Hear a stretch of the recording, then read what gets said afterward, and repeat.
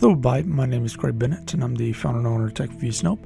And today I am making an odd video on how to free up some of the lag within a DIRECTV box.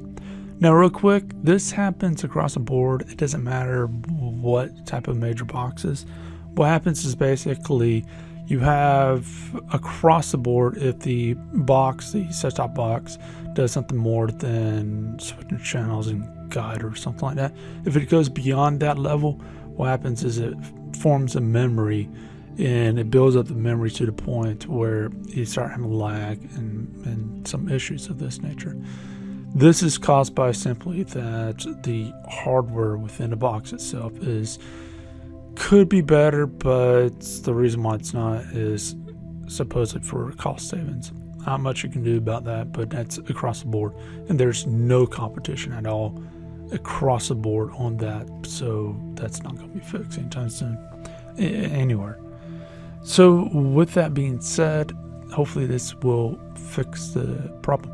Now, I've tried both solutions on some of the systems I play with, and I've had mixed results. Either it works or it doesn't work, so keep that one in mind, that it may not work for you, but it's still worth a shot.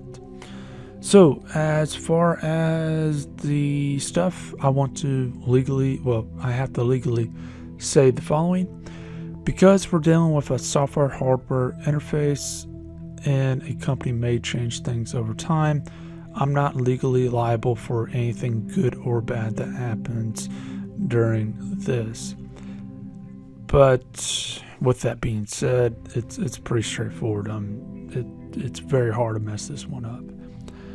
So as far as that goes, the first method, and this is one I would recommend everyone to start with if you can. I can never get this one to work though. Go to channel 001, or channel 1, but it's 001. And then if you have a remote control like the following, then what you need to do is press the red button, blue, yellow, green. So again, that's red, blue, yellow, green. So 2 times red, 2 times blue, and 1 time yellow, and 1 time green. With that, you should see a message on the bottom of the screen somewhere, I think it's the bottom left, that says something about RAM cleared or something like that. From there, you shouldn't really have much of a problem, and that's the method I recommend you do. Because the next method, it will take about 10-15 minutes, maybe quicker, depending on your system, but still, it's going to take a long time. It's not something that you say, oh, commercial's on, let's try to fix this real quick.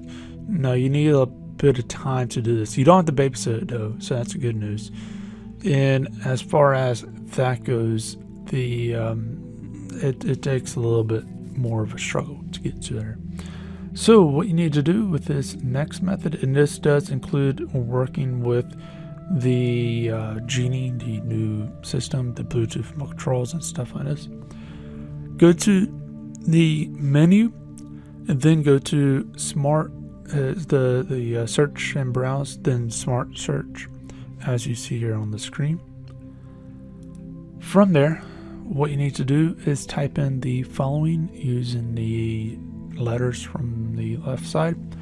Clear my box, make sure it has no spaces, and then go to the search thing and where it says keyword on the clear my box, click that, and then you might be presented for something like says all, or something like all movies, whatever.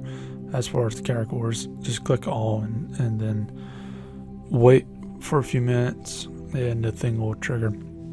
Depending on your system and depending on how junked up your system is depending on how quick this will be. But basically what I found is after you click that all, it will, if you got a fast system, it will almost immediately kick on into the reset type of mode. If you got a junked up system, it might take a little while, like a couple minutes. I've personally seen this So keep that one in mind.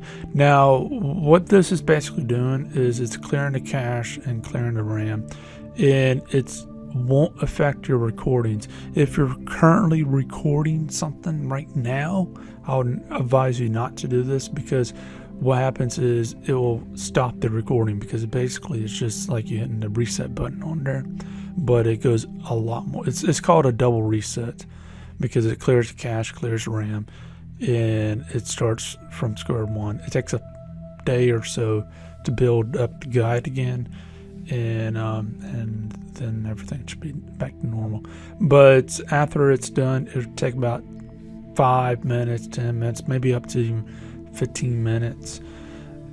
But once it gets done, you should be able to get right back on and switch channels real quick, see if it works. If it doesn't, and there's not much else I can tell you to do.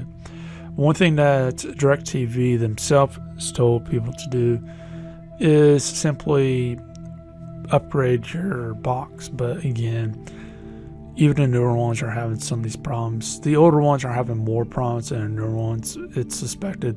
But as far as that goes, given the newer ones are having similar, if not the exact same problems, there's not much you can do.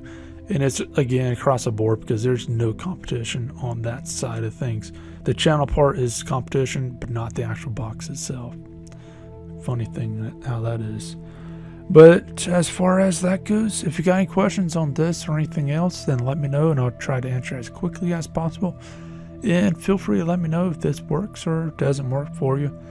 And I'll see you in the next video. If you want more videos like this, then please feel free to donate to our Patreon campaign.